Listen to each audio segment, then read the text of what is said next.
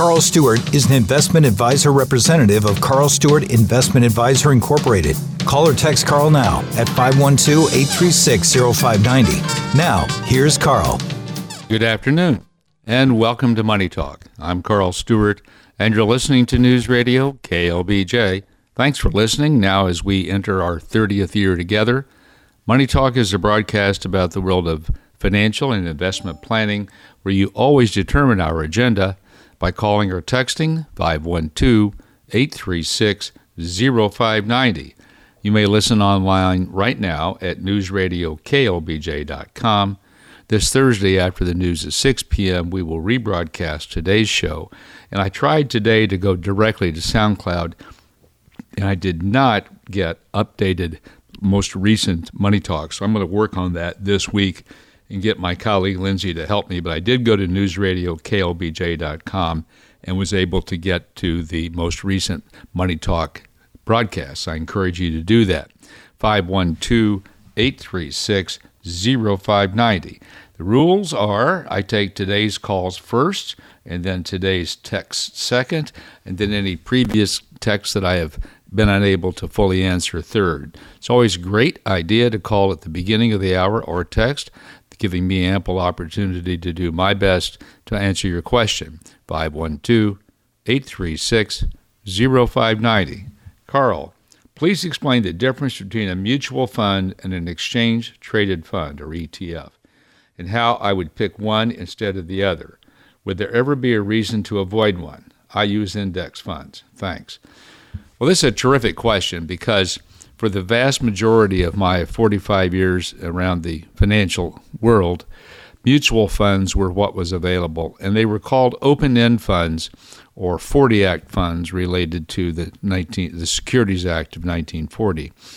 They were called open-end funds because they were always available unless the company closed them, and you could buy them throughout the day or sell them throughout the day because the price that you received for a purchase or a sale was the value of the portfolio at the end of the trading day. The term for that is the net asset value, or NAV. And so whether you were buying an index fund from Vanguard or Fidelity, or you were buying an actively managed fund from T. Rowe Price or American Funds, you were going to get the value at the end of the day. Then along came exchange-traded funds. The term relates to the fact that just like stocks, these funds trade throughout the day. And the first ones to come out, we would call passive, meaning that they follow a specific index. For example, the Standard & Poor's 500 or the NASDAQ. And so that allowed you as an investor to either buy this S&P 500 open-end fund or to buy the S&P 500 exchange-traded fund. What were the pros and cons of the exchange-traded fund? Well, there are two groups that I would argue would use these. There are traders who want to be able to get in and out of securities throughout the day, and there are also people who want to use trading strategies to hedge their portfolio, maybe short an index ETF or put on an option trade. You couldn't really do that with an open-end fund. And then there are large investors who may decide that because of their short-term outlook, they want to add to their equity exposure, and with one order they can get that, and they know exactly what the price is. Now, there are some benefits to exchange-traded funds. One is that they're tax efficient, and I'm talking here now about index funds so far, passive. They're tax efficient. What that means is that even though the S&P 500 is reconstituted, I don't frankly remember, I think it's annually, so that means that Standard & Poor's determines which companies' stocks are in the index, so there is some trading. And because the exchange-traded fund has buyers and sellers, there's a unique circumstance and structure with what's called an authorized party. And it's worked in such a fashion, developed and designed in such a fashion, that it doesn't distribute capital gains. whereas in an actively managed fund, it's possible to have a capital gain, although it's pretty much unlikely in a passive index. The other thing is that the passive index funds, if you compare the open-end fund to the exchange-traded fund, it's been my experience that the exchange-traded fund is less expensive, and they're both quite inexpensive, and they're both open-end and exchange-traded funds. If you're talking about, say, an S&P 500 fund, whether you're talking about Vanguard Index 500 or the State Street SPDR SPY S&P 500, they're both tax efficient. And because the underlying index has companies which pay dividends, those dividends are passed through. You reinvest them, I hope, but that's still a taxable event to you. So that's the difference. And there's one other difference, and it depends on, frankly, the custodian with which you are working and where you have the funds located. Some custodians will charge a transaction fee for an exchange-traded fund, whereas they will not for an open-end fund. Other custodians, I've seen the opposite, where they'll say their stock trades have no transaction fees, and they treat exchange-traded funds like stocks, and so there's no transaction charge. Whereas open-end funds, maybe let's just use Vanguard as an example because they're so large and so well known, they may not be willing to pay the custodian some fee to put their funds on their platform, or help them in the company in marketing, and so they might charge a fee for that. So you want to look into that. Now, you say you use index funds, so I've answered that question. I will say, however, that because these exchange-traded funds have become so popular, that I read that in the most recent reporting period, I say it like that because I'm not sure if it was 2023, although I suspect it was the first year in which more money went into exchange-traded funds than into 40 Act or open-end funds. I also note that many, shall I call them historical or traditional active managers offer index funds. Offer exchange-traded funds. Early on, PIMCO, which is known as a very large fixed-income bond manager and had offered 40 Act funds, began to offer exchange-traded funds. And I now see other large active managers like, say, American Funds, a Capital Group, which also offer exchange-traded funds. It's been my experience, I should say our experience, because my colleague and I, Lindsay, have been interviewing a lot of mutual fund people. So far, it's been our experience that if it's a traditional actively managed strategy, let's just say active managed equities, stocks, that the shall we say the lookalike or the clone exchange-traded fund is not exactly the same. And when we've been in conversations with portfolio managers of those types of funds and in different strategies, they will say they don't have the same breadth of opportunity. We were talking with portfolio managers in an event-driven arbitrage fund, and that's what they told us. So I know that's a long-winded answer, but given how many billions of dollars are moving into exchange-traded funds, if you are an index fund investor, and you find that you don't have transaction costs with the ETFs, then by and large you're going to be better off because it will be tax efficient, and that would be the place that I would go. Thanks for the question. It's time for me to take a break. It's a great time for you to call or text 512-836-0590. I'll be back. You're listening to Money Talk with Carl Stewart on News Radio KLBJ, 590 AM and 99.7 FM. Enjoy the podcast on newsradioklbj.com. Now, here's Carl. Welcome back to Money Talk. I'm Carl Stewart, and you're listening to News Radio KLBJ. When you have a question, call or text 512-836-0590. Here's a text. Carl, I am thinking of transferring my IBM 401k to a Fidelity rollover IRA, but I'm not sure I want to give up the stable value fund, even though presently I don't keep much in it, but I like the option in case that performance improves. So I believe what this person is talking about is in some defined contribution plans, and apparently in the IBM 401k, there is a stable value fund, which is what it says it is. The value doesn't shift up and down, and it pays a certain level of yield. I could call it interest. I'm going to call it yield. And that's a unique investment product. You're not going to see that at Fidelity or frankly, anybody else that I'm aware of. And yes, that's something that you're going to miss if you do the rollover to Fidelity. Personally, I'm not sure that that's a hurdle, that's a high hurdle. And here's the reason why. If over time the interest moves up and down based on what it's invested in, and I'm going to make the, I hope, educated presumption that's invested in some form of bond portfolio, the move in interest rates would affect in positive and negative ways a bond fund. If rates fell, you'd have a total return potential in the bond fund, and you would not in the stable value, and over time the stable value yield should decline. But you could put it in a Fidelity government money market fund or a prime fund or a treasury fund. I like the government one because it invests in treasuries and government agencies, currently over 5%. Now, if and when the Fed lowers interest rates, that's going to go down, but they will keep the net asset value at $1 a share.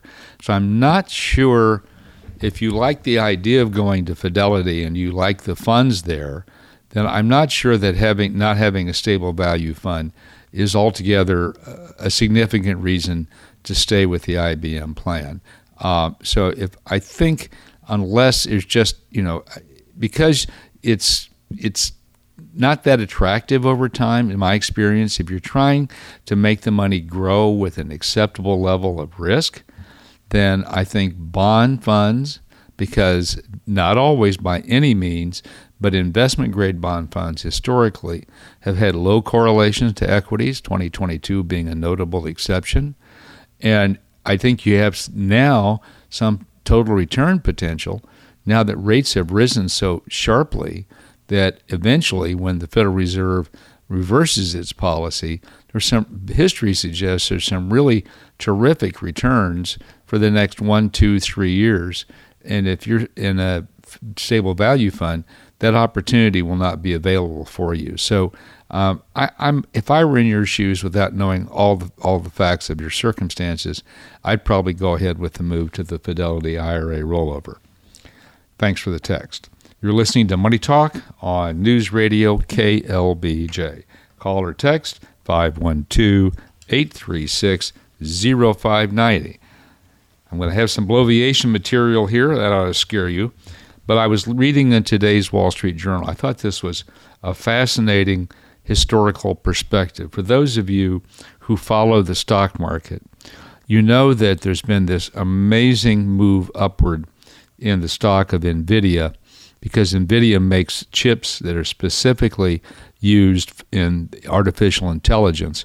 And I'm not saying they have a monopoly because I don't think they do, but they certainly have the market leading position. And just in the short time, the 2 months of 2024, they're up 59%. I should say in 9 weeks, up 59%, and last year up 239%.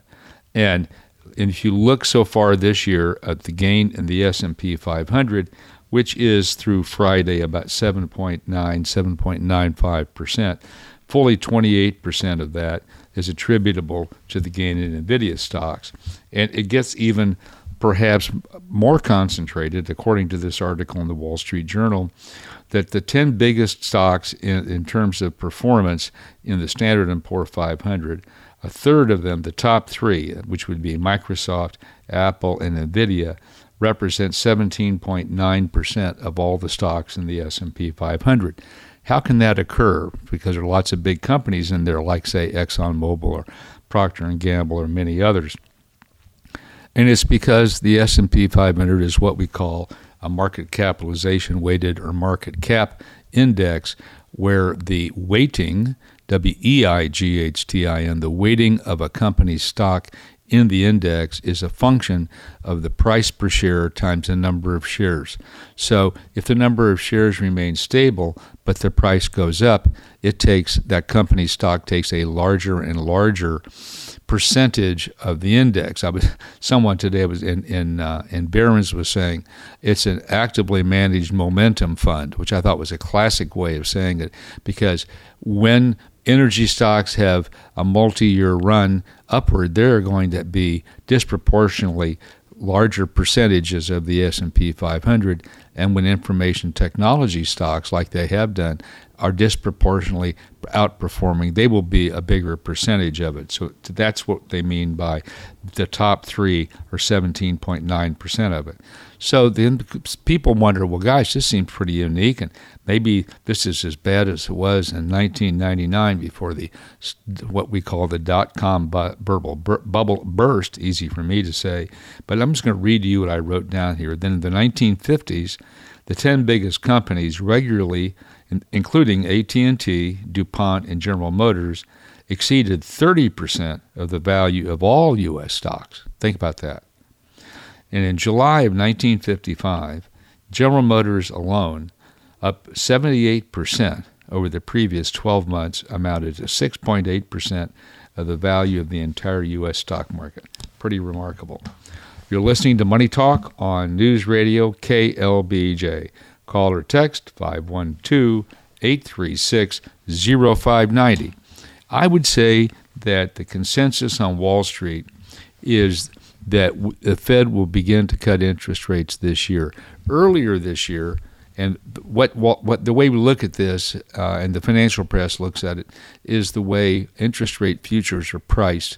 And there was some indication after what was called the Fed pivot, when Chairman Powell said that they were done raising interest rates and that the next move would be down, and that was in, I believe, November of last year. The consensus was we might have, based on the futures market, as much as 6 or 7 cuts this year.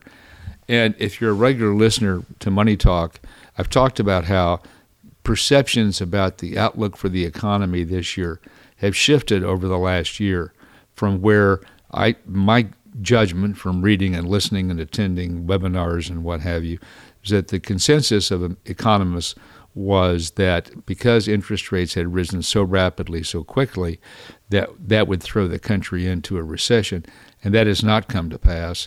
Job growth is robust, and while inflation has come down, it's certainly not at the 2% target of the Federal Reserve.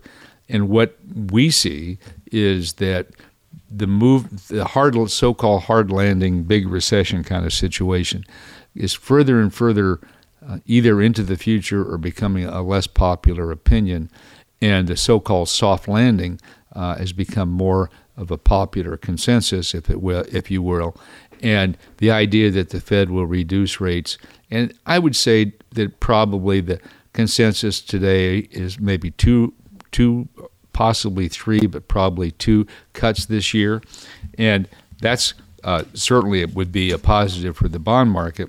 So what I'm going to do, unless I get a call or a text at 512-836-0590, is share with you a contrarian view from an economist that I have high regard for. His name happens to be Torsten Slok, S-L-O-K, and he's with Apollo. And those of you who follow the financial markets know that they are major players in the financial markets. And he titled his commentary, "The Fed Will Not Cut Rates in 2024.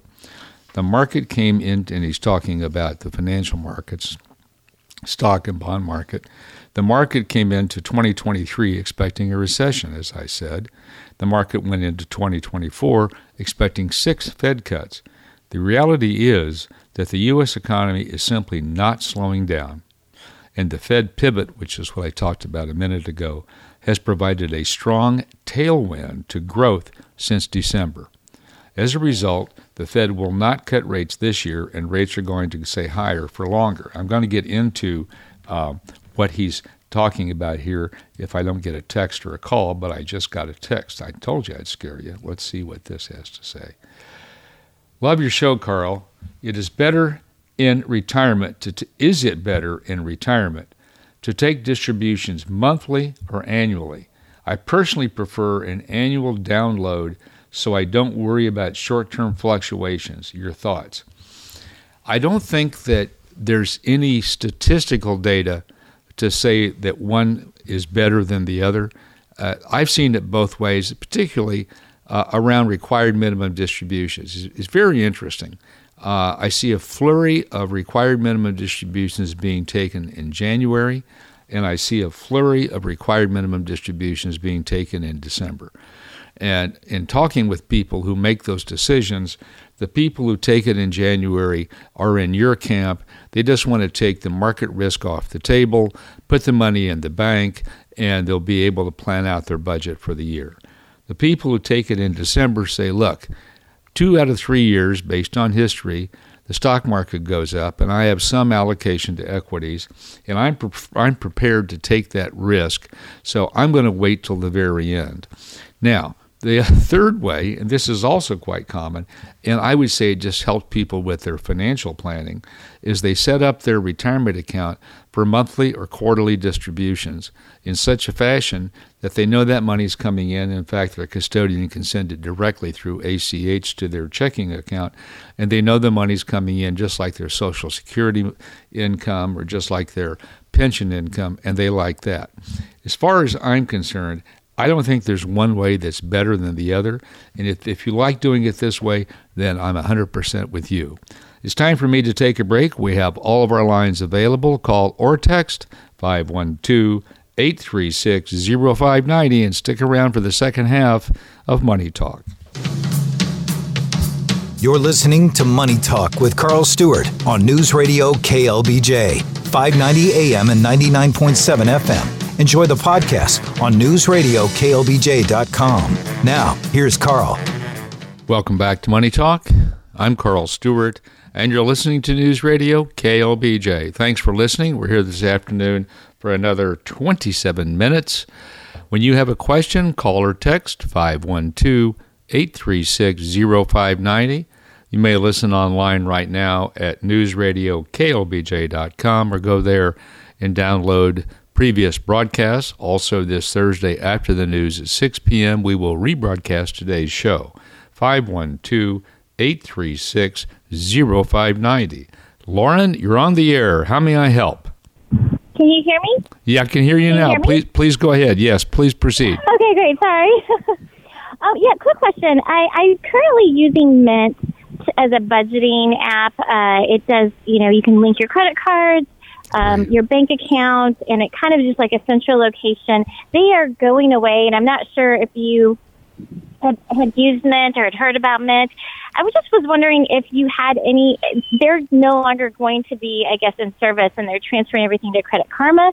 Do you have any sort of money budget apps that you recommend that kind of, manage not only your credit cards, but your, your checking account, saving account, CDs, et cetera, all kind of in one location?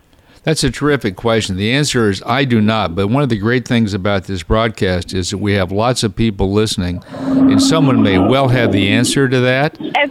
And so I would encourage you to listen to the rest of the broadcast today, and anytime if we don't get somebody and you have a chance to listen to the podcast, you can always go through there and see as well. But what we need from our listeners is someone to come to either text me or call me with the answer to Lauren's question. Lauren, keep listening, and thanks for your call. You're listening. You bet. You're listening to Money Talk on News Radio KLBJ. Call or text 512-836-0590. Carl, regarding the 4% withdrawal rule, is the 4% calculated once at the beginning of the retirement, or is it recalculated every year based on the value of the portfolio? If the latter is correct, then at some point during down years, your 4% could be substantially lower. Thanks a bunch. Love your show. You're welcome. Yes, my understanding of where the 4% came from was if you had a 65% allocation, I would say 60, to equities, and you took 4% of the previous calendar year ending value, you could every year adjust that by the CPI, Consumer Price Index, and you would have a high probability of never running out of money. Now, that doesn't mean you're going to have a lot of money when you're 90 years old, but the way they use Monte Carlo simulations, that's what they came up with. So you're absolutely right. This leads to a volatility of income. In fact, the 3 years of 21, 22, and 23 are perfect examples. And so there are two kinds of ways, in my view, to deal with that. One is don't spend all the 4%, so you have a cushion, leave money to grow, and don't take the 4%. If that's not practical, you can do what endowments and foundations do. I serve on some endowment and foundation boards, and what we do to smooth out the volatility of the change in value of the portfolio is we use a 3-year trailing number. And we may update that annually or we may update it quarterly. So what happens is you take the value of the portfolio, in this example, at the end of 2021, 2022, and 2023, and you add all those together and divide it by 3, and whatever that number is, you take 4% of that. So in a period of falling values, and typically that's 12 to 18 months, no guarantee, you're going to have not the sharp decline in income. And in periods of rising values, which tend to be much longer, you're going to be able to take more money, but again, you're going to have those poor years previously that will keep you from taking 4% of the biggest number because you had an excellent year. So if you have to take the 4%, then what I would do if I were in your shoes is I would use a 3. I mean, frankly, if you use a 4-year number, it's even more smoothed out, but I don't, if you can afford that, but at least a 3-year rolling average to do the 4% for if you're retired. You're listening to Money Talk on News Radio KLBJ. Call or text 512-836-0590. John, you're on the air. How may I help? Hi, Carl. Hi. I have two questions. The first thing is you were talking a few weeks ago about core bond funds. Yes. And how attractive they were now. Yes. But now it seems like you backed off of that because of the Fed's change on sure. Cutting interest rates. Well, thank you for bringing that up. You're obviously a regular, intelligent listener. I have not backed off. I have not changed my allocation whatsoever. But I recognize that it's possible that the consensus is mistaken.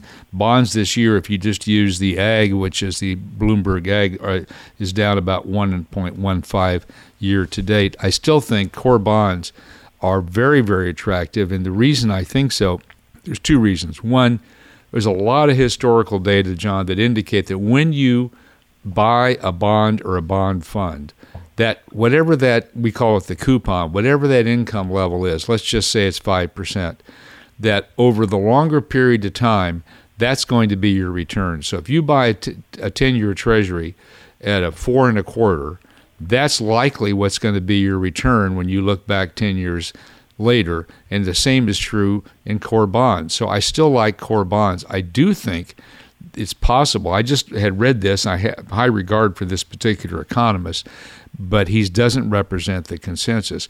But I do think that if they postpone or don't lower rates this year, I don't see them raising rates, so I don't think there's a real headwind for bonds from here. I still like core bonds. Thank you. What is your second question, please?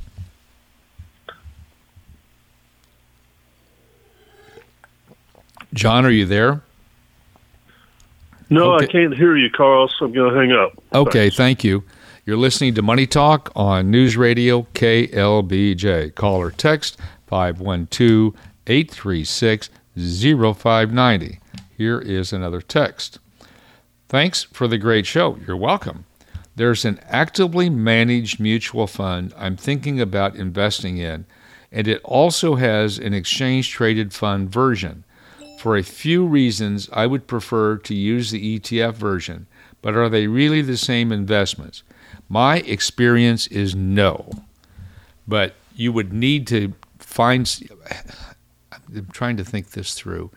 If you are a do-it-yourself investor, then you're going to rely on, in my view, the website to compare and contrast. If you work through an advisor, then you can ask her or him about that.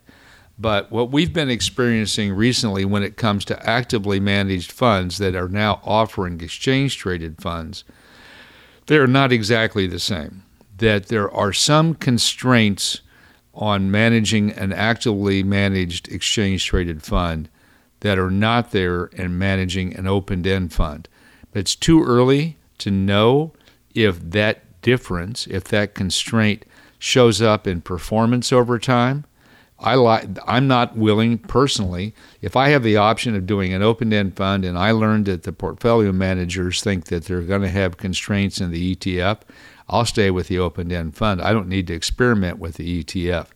But I don't. That's just my opinion. I haven't seen the evidence, and frankly, this move to actively manage funds in an exchange-traded fund wrapper, if you will, or format is frankly just too new for me to know that. I will say that in the bond market, that I know from talking with some of the large bond managers that when they offer ETFs, that they tell us that they are constrained. If what you're considering is an actively managed equity fund, I'd want to dig into it. But until I had some return data to compare and contrast the two formats, I'd stay with the open end. You're listening to Money Talk on News Radio KLBJ. Call or text 512-836-0590. Let's see here if I can get anything else. That's past John. Let's see what this is. Okay. Hey, Carl, love the show. To answer the previous listener's question regarding a good budgeting app, Rocket Money, R-O-C-K-E-T, Rocket, Lauren, I hope you're listening. Rocket Money has been the best one I've ever used. It's a paid subscription-based app, but you get what you pay for these days. Have a great day. P.S. Don't work for them, and I'm not affiliated with them. Good. Now, here's another one. It looks like it might be the same topic. Let's see what this one says. Carl, Intuit bought Mint and recommends Mint users migrate to Credit Karma. Lauren, I believe you said that, which is also Intuit owned. I love Quicken, which is also Intuit owned, but I believe it costs more. One review I read said Quicken is the gold standard. Thanks. I love this show. Thank you all so much for helping Lauren out. It's time for me to take a break. We have all of our lines available. Call or text 512-836-0590. I'll be back. You're listening to Money Talk with Carl Stewart on News Radio KLBJ, 590 AM and 99.7 FM. Enjoy the podcast on newsradioklbj.com. Now, here's Carl. Welcome back to Money Talk. I'm Carl Stewart, and you're listening to News Radio KLBJ. When you have a question, call or text 512-836-0590. If you're just tuning in, and unless I get a call or a text, I'm talking about one economist, while I have great regard from him, is saying that it's his view that the Fed will not cut interest rates this year. And I would say, at least as of today, that's a bit of a contrarian view. I think most people expect the Fed to make a couple of cuts at least later this year. And he actually goes through 10 reasons. And I'm going to read these to you, but I will interrupt myself if you call or text 512-836-0590. First, the economy is not slowing down. It is reaccelerating. Growth expectations for this year saw a big jump following the Fed pivot. Remember when I say the Fed pivot, that was when Chairman Powell came out and said essentially, we're done raising interest rates. The next move will be to lower rates, but we will be what he called data dependent. We'll watch the numbers. The big jump following the Fed pivot, and that, I might add, led to just a blowout last quarter, and particularly the last 2 months of 2023 for both stocks and bonds. Bonds went into that period with a negative return, came out with a positive return. Let's see. Growth expectations for the U.S. continue to be revised higher. 2. Underlying measures of trend inflation are moving higher. 3. Super core inflation, which I'm not familiar with, a measure of inflation preferred by Fed Chair Powell, is trending higher. 4. Following the Fed pivot in December, the labor market remains tight. Jobless claims are very low, and wage inflation is sticky between 4 and 5%. 5. Surveys of small businesses show that more small businesses are planning to raise selling prices. 6. Manufacturing surveys show a higher trend in prices paid, another leading indicator of inflation. 7. ISM, I believe that's the Institute of Supply Management Services prices. Boy, do I know a lot of interesting and useless stuff. ISM services prices paid is also trending higher. 8. Surveys of small businesses show that more small businesses are planning to raise worker compensation. 9. Asking rents are rising, and more cities are seeing rising rents and home prices rising, which we are not, I might add. Here in Central Texas, we're seeing falling rents, although that comes off a very strong period before then.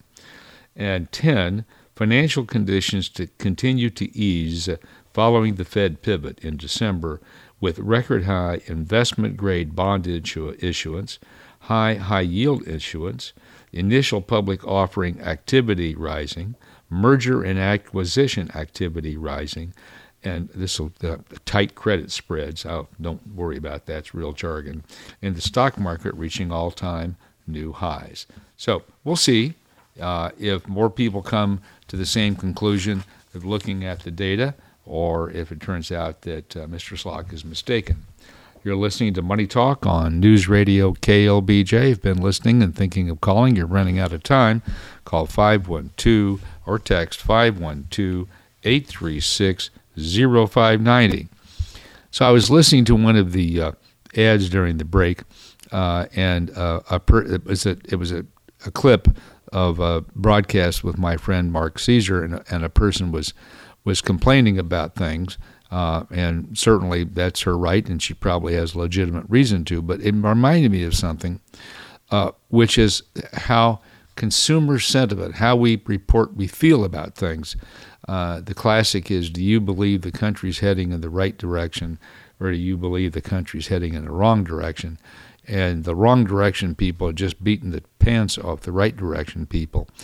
And it's not unusual during the week for me to visit with people about, I'm afraid, I don't think I want to invest with the war in Ukraine and in Gaza and what's going on in the Middle East, and with the Houthis trying to take down the ships, the tankers, and the problems in geopolitics. It's just a bad time to do that, and people are feeling pretty sour.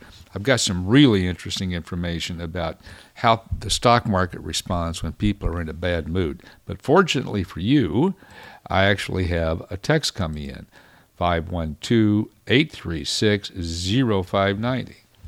Carl, I believe the original paper regarding the 4% rule is Bill Bengen, B-E-N-G-E-N's article in the October 1994 Journal of Financial Planning, followed in 1998 by the Trinity Study, which has an article in Wikipedia that appears to have a link, I think, to the original article.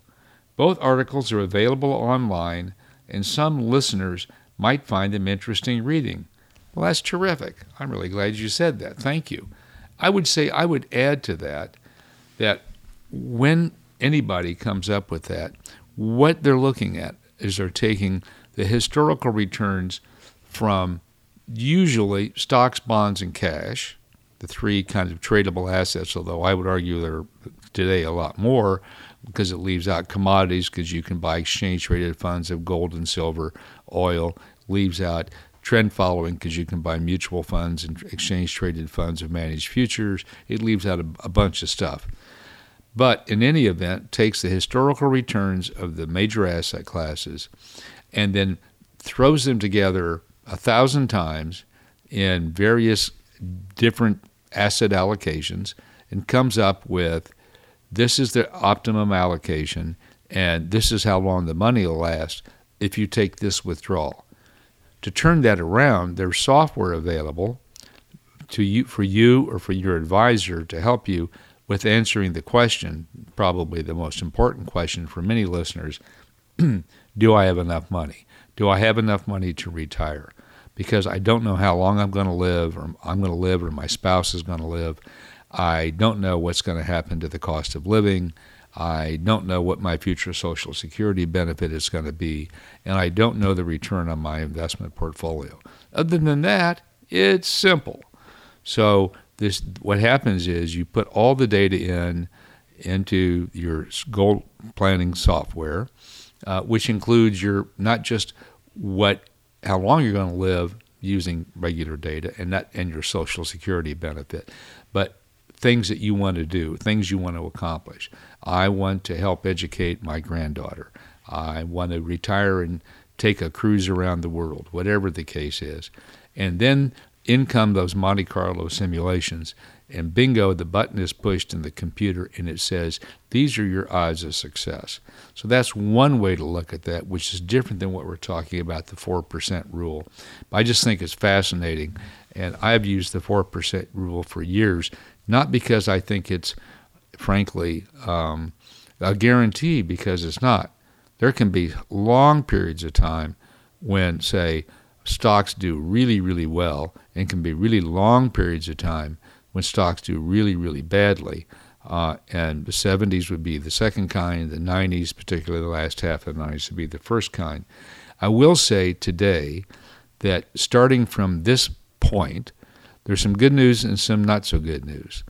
The good news is that the bond portion of your portfolio, and this gets back to what John and I were talking about earlier in the broadcast, from here forward, with investment-grade bonds yielding between 5 and 6%, based on history, you can't count on anything, but it's reasonable to assume a 5 to 6% return for that portion of your portfolio.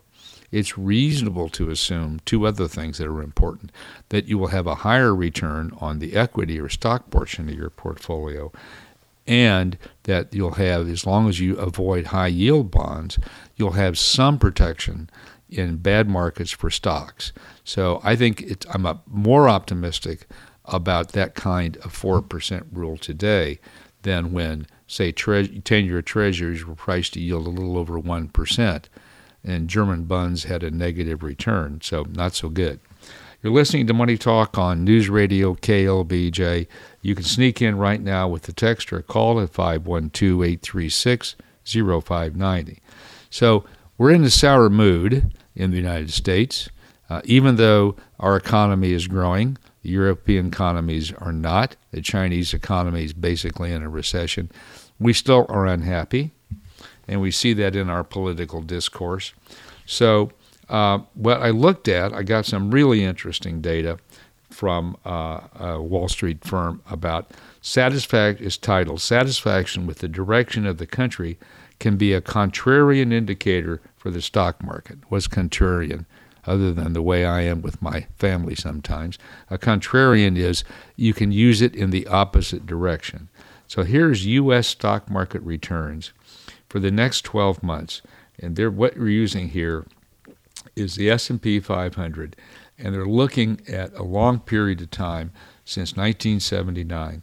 And when fewer than 33% of people polled say they're happy, satisfied, like the way things are going, the return the next 12 months in the S&P 500, you ready? 11.3%. On the other hand, when people are satisfied and have a positive outlook for the beginning, guess what happens? The next 12 months, the return is 9.7. So optimism led to a lower return, and pessimism led to a higher return. You're listening to Money Talk. I don't think I'm going to have a chance to get into this text, but I will tease you by reading it and do my best next week to answer it. Let's just see. Carl, do you know why VTech stocks are just on fire. What drives the insane rises over the recent weeks? Actually, I can answer that in 1 minute.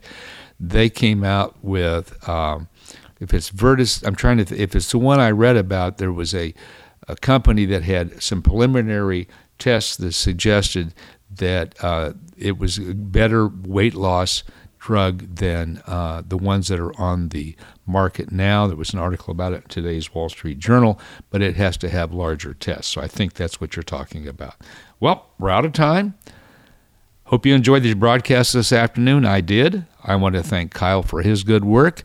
Join me next Saturday after the news at 4 to listen to Money Talk. Carl Stuart is an investment advisor representative of Carl Stuart Investment Advisor Incorporated.